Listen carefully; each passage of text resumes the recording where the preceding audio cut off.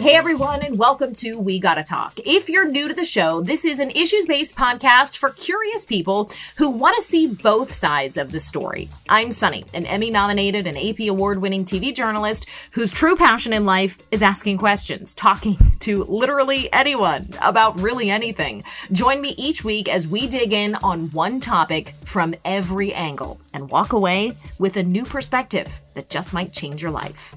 Now, let's talk. Hey everybody, welcome to We Gotta Talk. I'm so grateful that you are here. If you're new, welcome.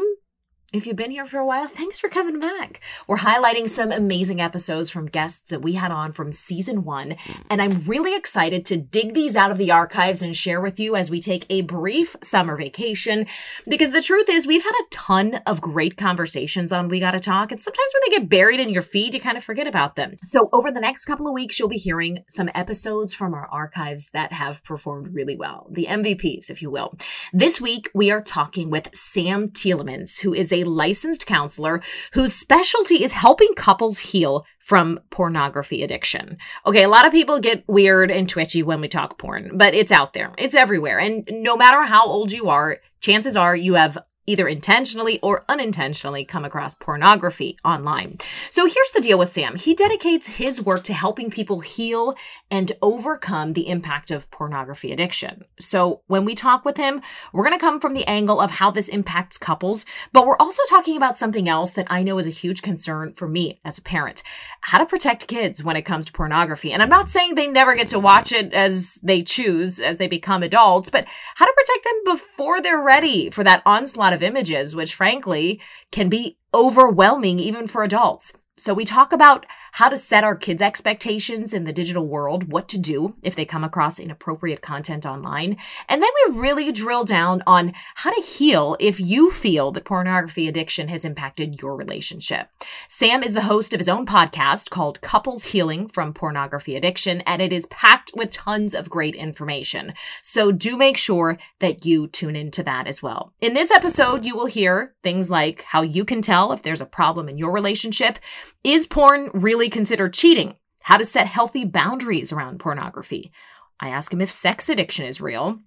I also ask him what is considered an actual addiction to pornography. We also, as I said, discuss how to talk to your kids about realistic expectations when it comes to sex, including a specific book recommendation he has to talk about sex in a healthy way with your children. As always, I will link any relevant things we discuss in show notes. But enjoy this episode with Sam Tielemans. So Sam, thank you so much for coming on We Gotta Talk today. Hey, Sunny, it's really good to be here. I appreciate you having me on the show.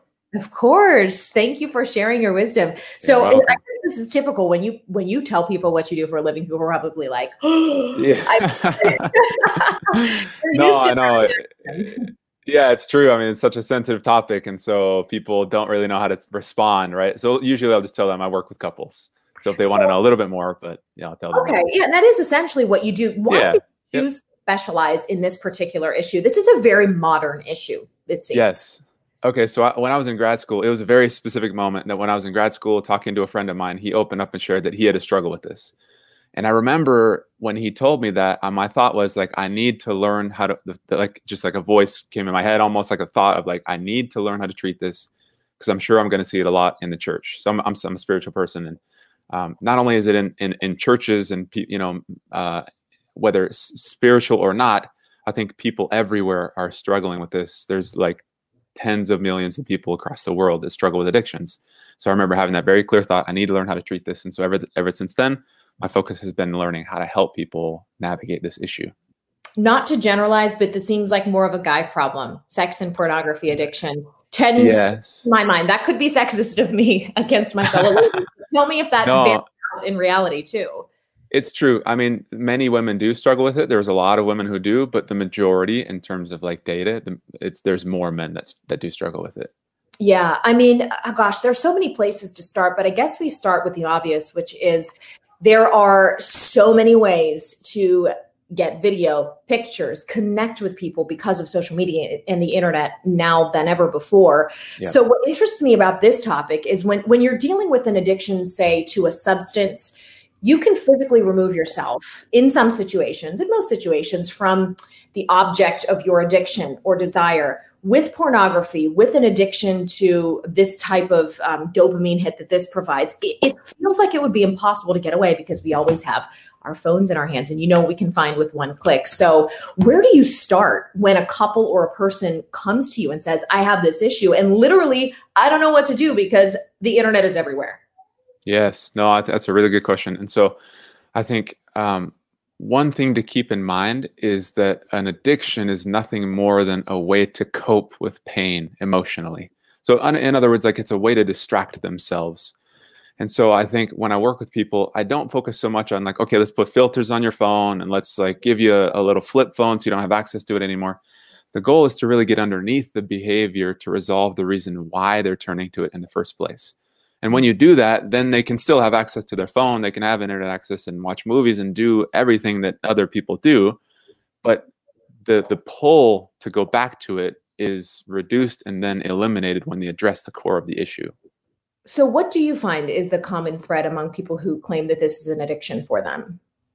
So most of the time when people struggle with this, it's because of like, I think there's two, if I were to funnel everything down to two things, number one, like people lack connection. And when we don't have a sense of connection with our partner or family members or friends, if we feel isolated, then that's it's such a painful experience for us as people. As human beings, we're not meant to be alone. We're not meant to not have connections. And so when we don't have those, it just feels so overwhelming that we turn to something that we can just kind of change how we feel. So that's number one. Number two is oftentimes that people have like these really harsh beliefs about themselves, such as I'm a bad person or I'm unworthy, I'm not good enough. And the pain that causes to our self-esteem, to our psyche, it feels overwhelming. So that's just another very common reason that drives people to cope with how they feel. Mm-hmm. What's a trait unique to a person who might be experiencing this that you've noticed? I know you said pain is an issue or a feeling of unworthiness, but it's such a very specific problem that an individual or couples would deal with. Is it always a disconnect in the relationship? And if so, like, where do you even start with that? Because it feels like you would have to do some backtracking to get to the point of how they landed there. Yeah, no, I think for most people, so the average age of exposure to pornography is between 9 and 11, just because the internet's everywhere, right? That feels so young.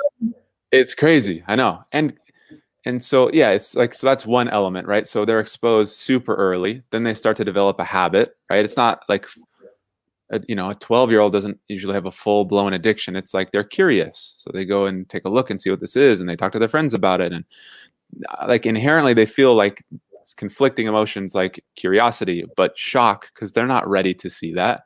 They don't have the capacity to process that. So it just becomes overwhelming, but it still produces chemicals in the body like dopamine and oxytocin, all these feel good chemicals. So if they're in a situation when they're young, whether there's trauma or they can't talk to their parents about emotions and they feel kind of on their own, this is a very easy way to just kind of forget about how they feel. So I think as that progresses, people get into relationships and then without knowing how to, if they don't have the skill when they're young to talk to somebody else about how they feel, they don't magically learn that when they get married.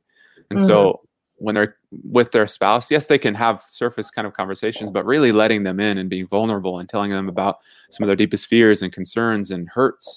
If they don't do that, they're still carrying all that pain, so that the same habit that they developed just carries on into the relationship, even though they're, we talk about connection. I'm talking more like on an emotional level. You can have a relationship with somebody and not connect with them. And I feel like many people are in that kind of a situation. That's interesting. And I do feel like this conversation sort of dovetails to the people watching who are concerned about how this will impact their children, how to raise their children with a healthy use of technology, and then couples. So I'm going to kind of treat this as like two separate tracks that kind of merge into the same problem. But because you brought up the early exposure to pornography for our children, you said 9 to 11 is the average age. Let's start there. I think parents everywhere, first of all, just collectively choked on their coffee. Because, 9 is young. It was one thing when we were young and there was no internet, and the most you would ever find is a weird movie on Cinemax or Yes. HBO, like past 10, You're and right. actually having millions of images that are on your phone. So let's start with a good way to talk with our kids about this, because you're saying this and I'm thinking, oh my gosh, have I missed the ball? Like, have I dropped the ball? Should I be talking to my young children about this? What are your thoughts on that? And So yeah, that's a good question. That's a really good question.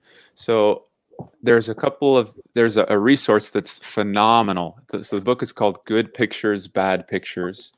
And it's written by the name of somebody, Kristen Jensen. And it's such a good book because it tells parents what kind of language can you use when you're talking to a 6-year-old that they'll understand and start to know, like, okay, like we should be paying attention to this. So one of the things that she talks about, so I have a 5-year-old.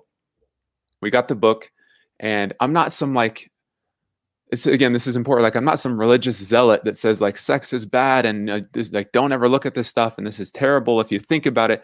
Like, it's not that at all. It's kids need to be aware of what's out there, because again, a 9-year-old, when they're exposed, because like what you said, like back when we were younger, it's like they might stumble across a magazine. It's a static image. But now it's like so much of what kids see is violent. Kids have no way to process that. And so letting them know that there's things out there and what to kind of pay attention to, super important. And so when you're very, very young, if you have very young kids, one of the things that she says in the books is you can talk about some of the parts of our body that are private, and the parts that cover, the parts that swimsuits cover is what she says. Like, those are private areas.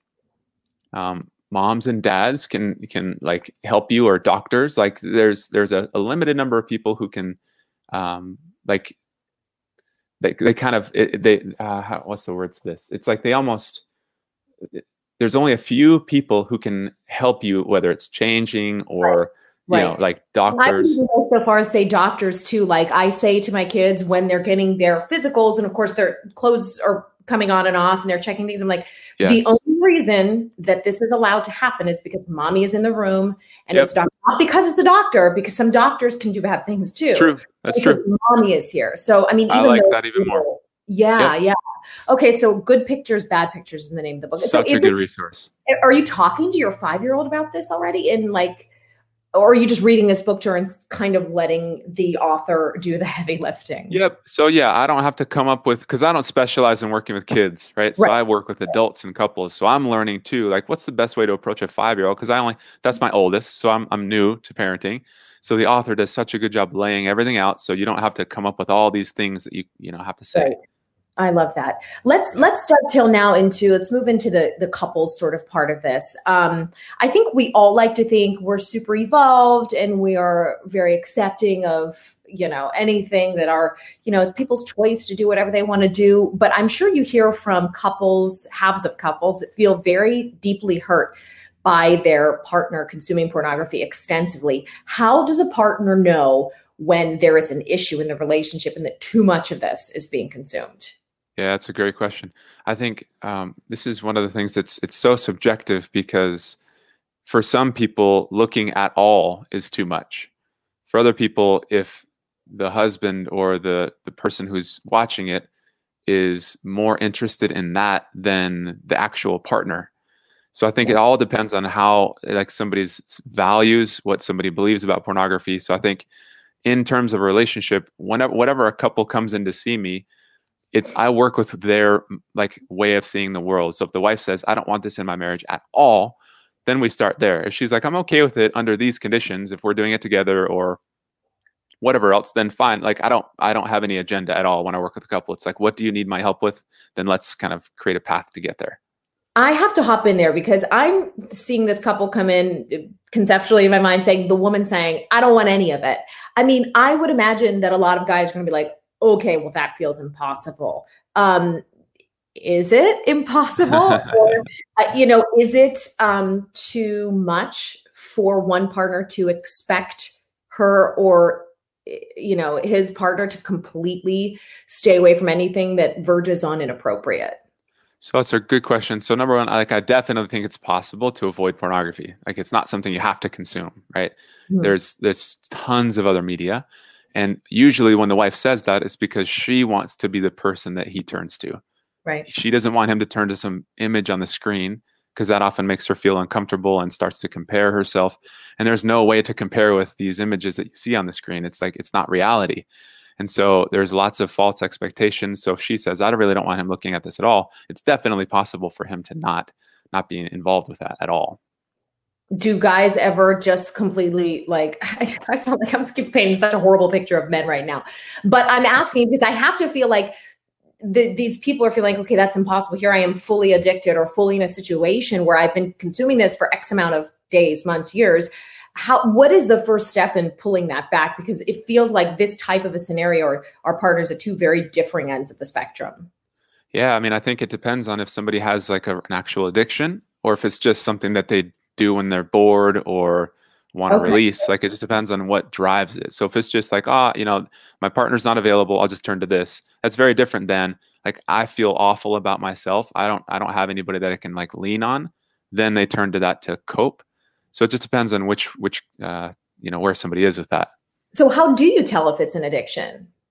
I think there's a couple of hallmarks. Number one is if somebody's tried multiple times and hasn't been able to quit. Like, that's kind of let me actually take a step back. So there's a spectrum, right? It's not just like, because sometimes people will ask, well, how many times do you need to look before you're addicted? And it's not so cut and dry. I think there's a spectrum between, like, at the very end of the side of it is no use, then use, misuse, abuse, dependence, addiction. So there's like a huge range. So you can't just say like, oh, my partner looks at this once or twice a month, so therefore he's addicted and I can't believe what's happening. It just all depends. Like, there's a big range. And again, there's two camps of people. One camp says there's no such thing as a sex addiction. There's no such thing as a porn addiction, right? The other camp says there absolutely is a thing such as addiction to a behavior, kind of like food addiction or whatever else the case may be. So it just depends on, like, okay, so having said that first, there's a big spectrum. In terms of like addiction, though, it's have you tried multiple times and have been unable to stop? Does it negatively impact your life in terms of relationships and spirituality and financially and self-esteem and your ability to achieve goals? So it just depends on how much this has an influence in your life. So when you walk couples through this assessment, for lack of a better term, these are all very unique to their situation factors, it sounds like. Yes, I think, yeah. And a lot of people that I work with, again, when I think of like heavy addiction, I think about the guy in the gutter who can't stop drinking alcohol and his life is completely in shambles. Most of the time, those people are not coming in. Usually it's people that has a hold on their life. They've been unable to successfully stop watching it. So they just need some help to figure out what's the block. Why do they keep going back to it? Because sometimes people think like, well, maybe it's the willpower issue. Maybe I don't have enough discipline. When really there's stuff underneath that keeps driving them to go back to it. What, in the couples that you've worked with, what have you pinpointed as the turning point for people who have been able to heal from this? Is it that person who has the addiction identifying their underlying hurts, or what is the key to sort of unlocking the healing process? Yeah, it's a great question. So definitely step number one, they have to be clear about why they're turning to it in the first place. And so once you're clear about that, let's say it is like a self-esteem thing, or they don't know how to let somebody in emotionally. They just have so many walls up. Once you identify what that is, then the path becomes clear in terms of how to heal. It's then, okay, let's get you to be able to start to open up and let your spouse in. Let's start there and sharing some of the things that's underneath the surface and talking about your pain in a healthy way instead of just like numbing it out and avoiding it, which is, again, the whole intention behind addiction in the first place. Gosh, it sounds like when you start this is, like you have been saying, like a symptom of sometimes a greater issue. This could take people back into like a long period of therapy where they're probably addressing like family of origin issues or feelings of insufficiency that have been there their whole lives. It sounds like a lot of work is what I'm trying to say. And like, if I were a person whose partner was struggling with this and I sat down in your office and you said, well, these are the kind of underlying issues, I would be nervous that it would take so long to heal what's really wrong with my partner that I'd be like, oh my God, just fix them already, or fix them. But I guess it's never that easy. Well, and I mean, the reality is it does take effort. It takes energy. It takes intention. it doesn't have to take, 2 decades. Let's say somebody comes in their 30s and they've been struggling with this for 15 years. It doesn't take then 15 years to like undo it. I think once people get the tools that they need and start to process things in a healthy way, they start to learn how to connect with their spouse. That's really why people are turning away. Like, they're turning to the substance or behavior because they don't have those things. So once they learn how to create that and how to have that kind of an experience in their own relationship in a healthy way, then it takes its place. That's great. I mean, or if you were able to ballpark an estimate of the couples that you've worked with, how many percentage-wise have healed and moved on from this? I know it's kind of difficult to truly understand because you're not living with them or you're not in their brains, but sure. What would you say the estimate is? Really high. I mean, there's absolutely hope. If there's anything that I want people to take from this, if they're in this situation, if their partner struggles with it, or if they struggle with it, like, I want people to know there's 100% hope that people do resolve this issue, and it doesn't have to be a part of their life forever. So it's super, super high in terms of like success rate. It's just, people feel very, very discouraged because if they've tried it on their own to stop and they think like, well, I should be over this by now. Why do I keep turning back to this? It's just, if they don't address the core of it, they're going to keep falling back into it. But when they do address the root of the issue, which again are a couple of things that we've talked about, like, then this problem goes away. It's not always nagging them. It's not in the back of their mind forever. So that I want to leave people with the idea that there's hope. Is porn ever a good thing for a relationship? So again, I think it's very subjective. I think there's 2 camps. One camp says there's no place for it in a relationship. The other camp says, like, if both people are okay with it, then it doesn't harm. I think people in that camp will say it's something that you can do with your partner.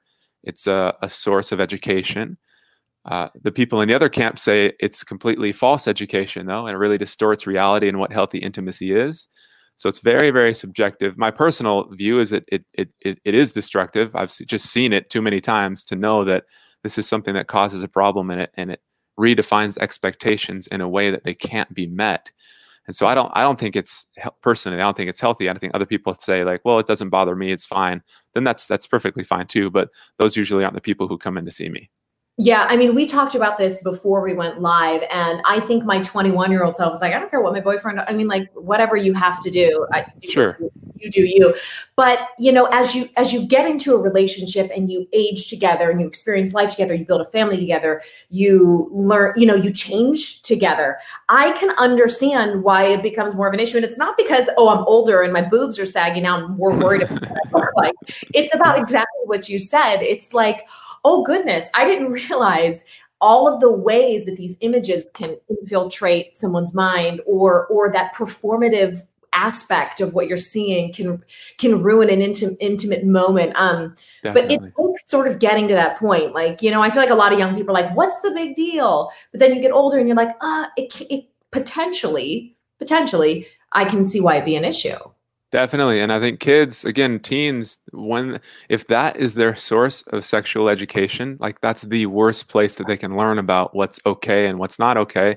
I think there's different statistics on this, but there's so much violent, like aggressive kinds of pornography. And if kids are thinking like, oh, that's just what they do, like, oh, women like that, it's like, it's the worst place they can learn about sex. And so they take that with them. It redefines literally what they think about it and like what's okay and not okay in their mind. So they take that into a relationship, and their girlfriend or their wife is like, it's just so different than what the reality is.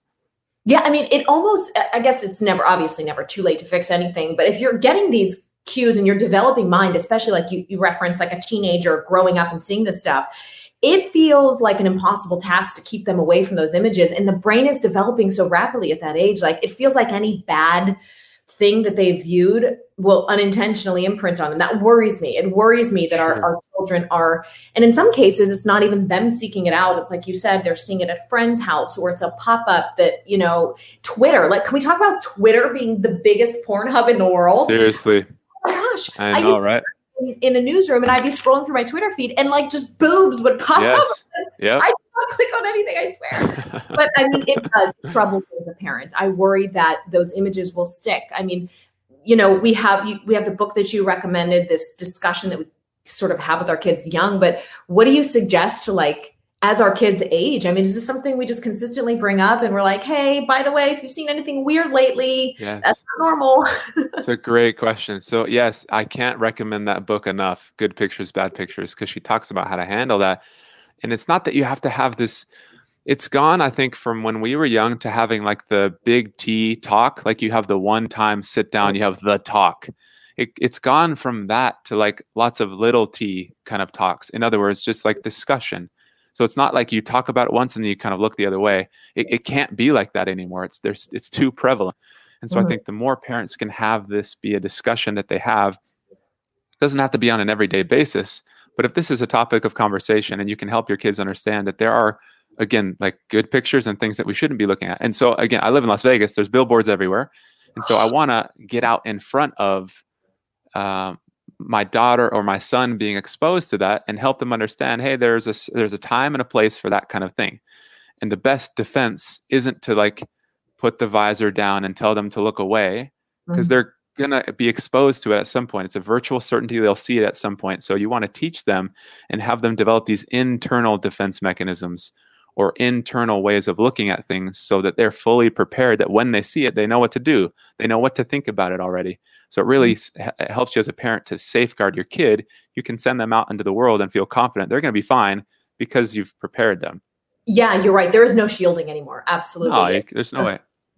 It's unfortunate in some ways, but I guess you're right. It does force you to equip them and equip ourselves with the only tools that we need, which are internal and like that sense of value and self-worth and stuff. But man, it does kind of, as a parent, it already is such an uphill battle. I mean, you worry about everything. And then, like I said, the sort of genesis of this interview was hearing these teenagers talk on a previous podcast that I listened to. And I thought to myself, oh my God, here's another thing that I have to, worry about. It's like big and bad out there. And I know which is super unfortunate, because it is like, that's the world that we live in now. So we just have to then address and get out in front of. I think sometimes parents can be really scared to have these discussions because it feels uncomfortable. It feels weird. But I think knowing that the parent sets the tenor or the temperature for the relationship. If they walk into it feeling super weird and they don't know what to say, their kid's going to just pick up on that energy and like, okay, this is a weird thing. Like, we can't talk about this. But if it's just very casual, and again, this is why that book is so helpful. It helps you know what to say, how to say it, so that when you have these discussions, there's a different energy. It's just like you're talking about something that's neutral, which is what we want. We want this to be a neutral thing, not this very scary thing for them. Right. Shifting back to when you work with couples, what are some of the first questions you ask these partners to, each person in the relationship to determine what's really happening? Sorry, that's my landline. I'm one of the few people left in America that has a landline. Seriously. So I think the first thing that I like to do is understand what's their experience. Like, how has this impacted each of them individually? How has it impacted their relationship? The more you have a sense of how they're internalizing it, because if one person comes in and says, it's not that big of a deal, the other person says, this is like wrecked my world, then you have to approach it a little differently than if they both say, like, I've got to get this out of my life. And she says, I want this out as well. And we're willing to do whatever it takes. We just want to get rid of it. So it just depends on what their experience is. But I think understanding the impact that it's had is the first place to start. Have you ever worked with couples who were in the exact same situation you just said, which is let's just for the sake of conversation, say it's the guy with the issue.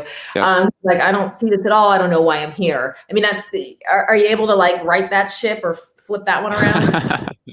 Yeah. I mean, I think, problem. Yeah. So I think the way to work with that is like, what's his ultimate goal with the relationship? Does he want to have a relationship where his wife is happy, where they're connected, where they can feel close to one another, to have a good sexual relationship? If that's the outcome that he has, then porn won't fit in that equation. And he just needs to kind of understand that, okay, in order for him to be with this particular woman, if he loves her and he wants to stay, and this is a deal breaker for him, he then needs to understand that if he wants a good relationship with her and to feel fulfilled and connected, this just has to be taken out of the equation. But he can still get what he wants ultimately, which is to feel loved, to feel like, again, like having a good relationship with her. Many people are willing to say like, okay, well, porn's not that, like, why would I give up my marriage if like porn's the thing that's causing that damage? Again, there's the difference. Like so many people, so many women especially, have such a hard time wrapping their mind around, in a relationship, my husband struggles with an addiction, yet he says he loves me. They cannot reconcile those two things. And I don't blame them. I understand that, because if she says, hey, please stop, and he says, okay, I will, and then she finds out that he's lying and still looking at it, she's going to naturally think he doesn't care about me. But the reality is, if he's struggling with an addiction, it's not that he doesn't care. He just doesn't know how to stop. It's not as easy as put the laptop down or just close the browser. Like, it seems like it should be that easy. But if he's been, if this is a habit that's been developing over the course of years, it really isn't that easy. So he just needs the tools to be able to stop. How long does it take to unwind that clock then? Say you have two willing parties, and again, using the husband as an example of the person with the issue, how many, because I know there are some very real chemical processes involved in addiction. So how long does it take to unwind that? Yeah, it's a good question. I think, so some of the addiction researchers and other therapists, they'll say it takes about 90 days for the brain to reset itself. And so, which is like, it's not that long, right? It's not 15 years you got to sign up for this thing. It's like, if you do this reset, the brain can start to repair maybe isn't the right word, but rewire. The brain can rewire itself, and it takes about 90 days. Again, certain habits and old neural pathways. It's like the more you use something, the more effortless it becomes. So you can just kind of start to rewire things, but it takes about 90 days.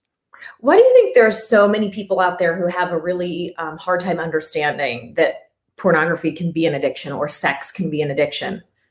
I think one, players. Yeah, there are tons of them, and that's fine. They can think that, or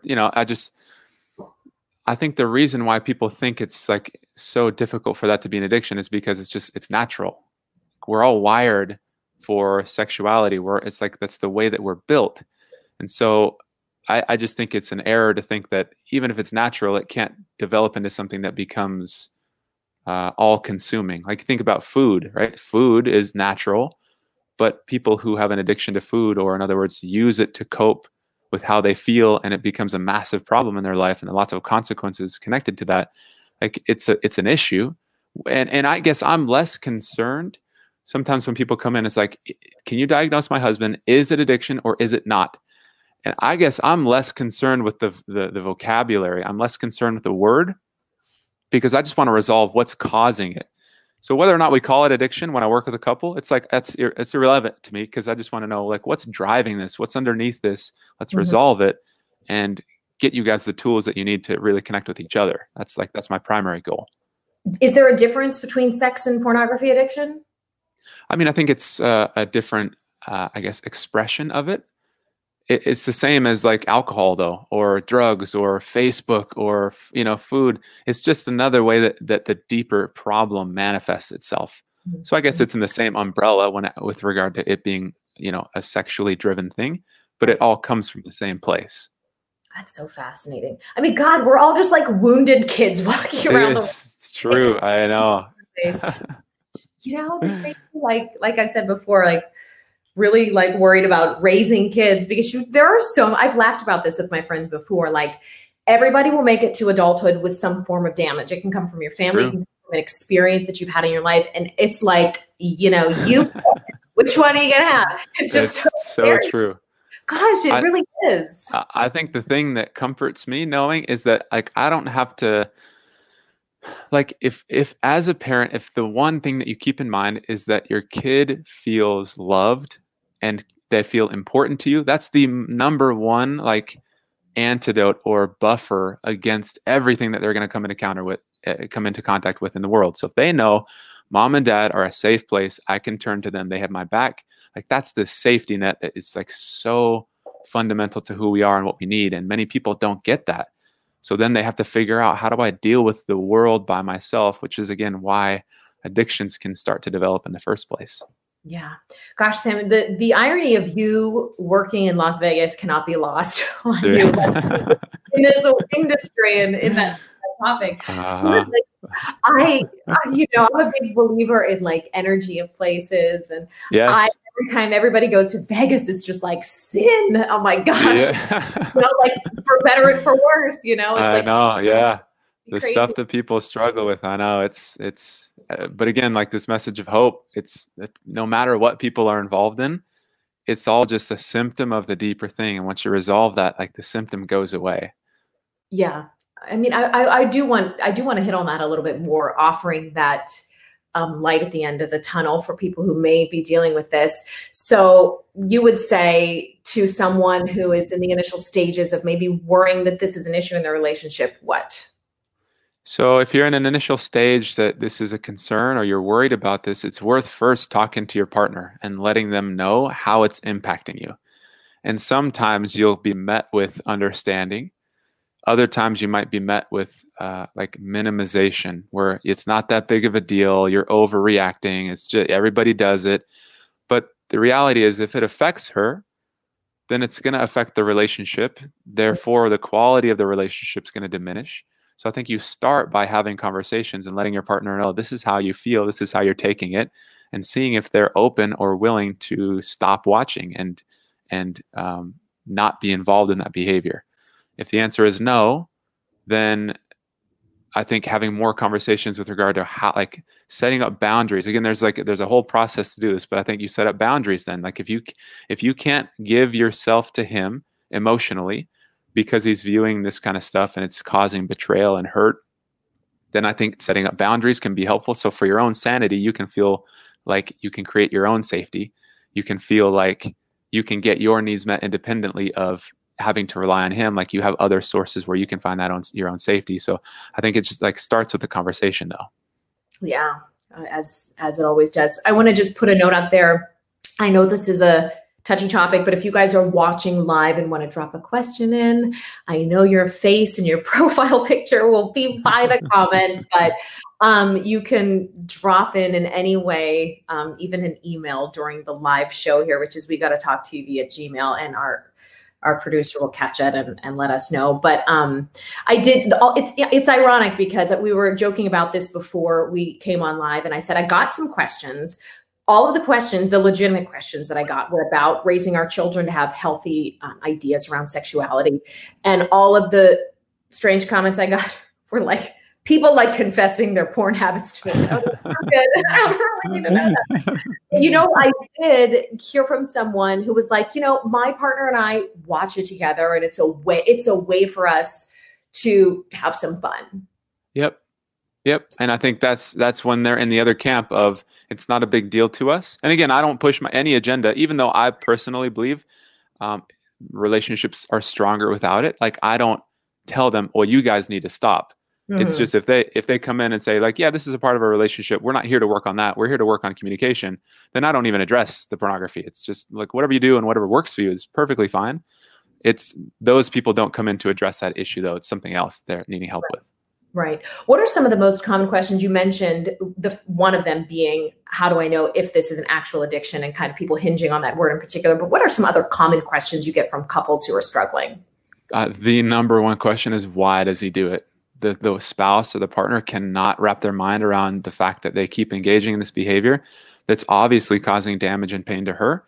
So she cannot, it's so difficult in the beginning for her to get, why does he keep doing this? Why can't he just stop? And that's where I think people, the way to understand the answer to that question is to understand why the addiction in the first place. Like, that's a good question. Why does he do it? And again, the answer is not because he doesn't have self-control or doesn't have willpower or doesn't care. It's what's driving that. Like, I remember hearing somebody say, instead of asking why the addiction, ask why the pain. The more you can get into that and resolve that, then again, the symptom will take care of itself. Right. That's fascinating. Are there any stories or outcomes that stick out over the course of the 9 years you've been working with couples that was especially poignant, or be it difficult or successful? Yeah, I mean, there's lots of people. There's one couple that I was working with where she came in and they'd gone to multiple different therapists who didn't specialize in this. And this is, again, such a narrow specialty. Because if you come in to see somebody who's like, oh yeah, it's not that big of a deal. Why are you why are you overreacting? It just reinforces this message that she's crazy. There's something wrong with her. So I think there was a woman who came in and she had worked with other people, and she said that they had helped in certain areas, but with this, they'd never been able to help. And so helping her husband get the tools that he needed to resolve what was going on for him and help them know how to come back and repair the damage, because there's a difference between just avoiding a behavior that's destructive and like actively connecting and feeling safe and seen and loved. So helping him get the tools to stop the addiction, to then know how to comfort his wife and how to be there and support her. And so through the process, it's just such a cool thing to watch people learn how to have these really powerful moments together and where they feel safe and are able to create that. And so now they're in a completely different place because he was able to learn how to resolve the issue and then learn how to connect with her. She started to feel safe, and they're in a, they literally have a different life together now. That's awesome. It really is. It's cool to see. It's really cool to see. What do you think of that phrase, once an addict, always an addict, especially as it pertains to this? Man, I couldn't disagree more. Like, it's so, for somebody to have to struggle with this forever is just simply untrue. And the reason why people continue to struggle with this is because they're not addressing the core of the issue. Many times people will come to me and say, I've been in a 12-step group for 5 years, and I sit in there with these like veterans who've been there for 20, and they're like, yep, this is just a daily battle.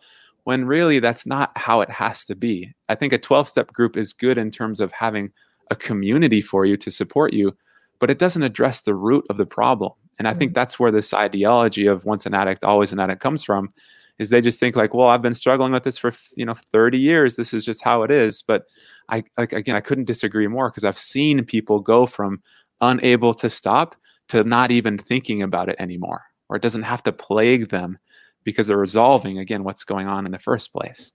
That's crazy. And the brain chemistry, the science behind these addiction patterns is fascinating to me too. Like you said, the 90 days it takes to sort of unwind an addiction. And I'm sure that differs depending on if it's a substance or behavior or something.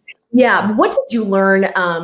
You said you were in grad school and decided to study this, that really surprised you about how and why our brains become addicted to certain things? Yeah, it's a great question. So there's a natural, there's the reward center in our brain. It's like this primal, do what feels good, avoid what feels bad. Like at the base level, that's how we kind of measure all of our decisions. Is this going to increase pleasure or help me avoid pain? And so when somebody finds something that increases pleasure, naturally they're going to want to go back to it, because that's just how we're wired. We want these hits and these spikes of dopamine where like, oh, this feels great.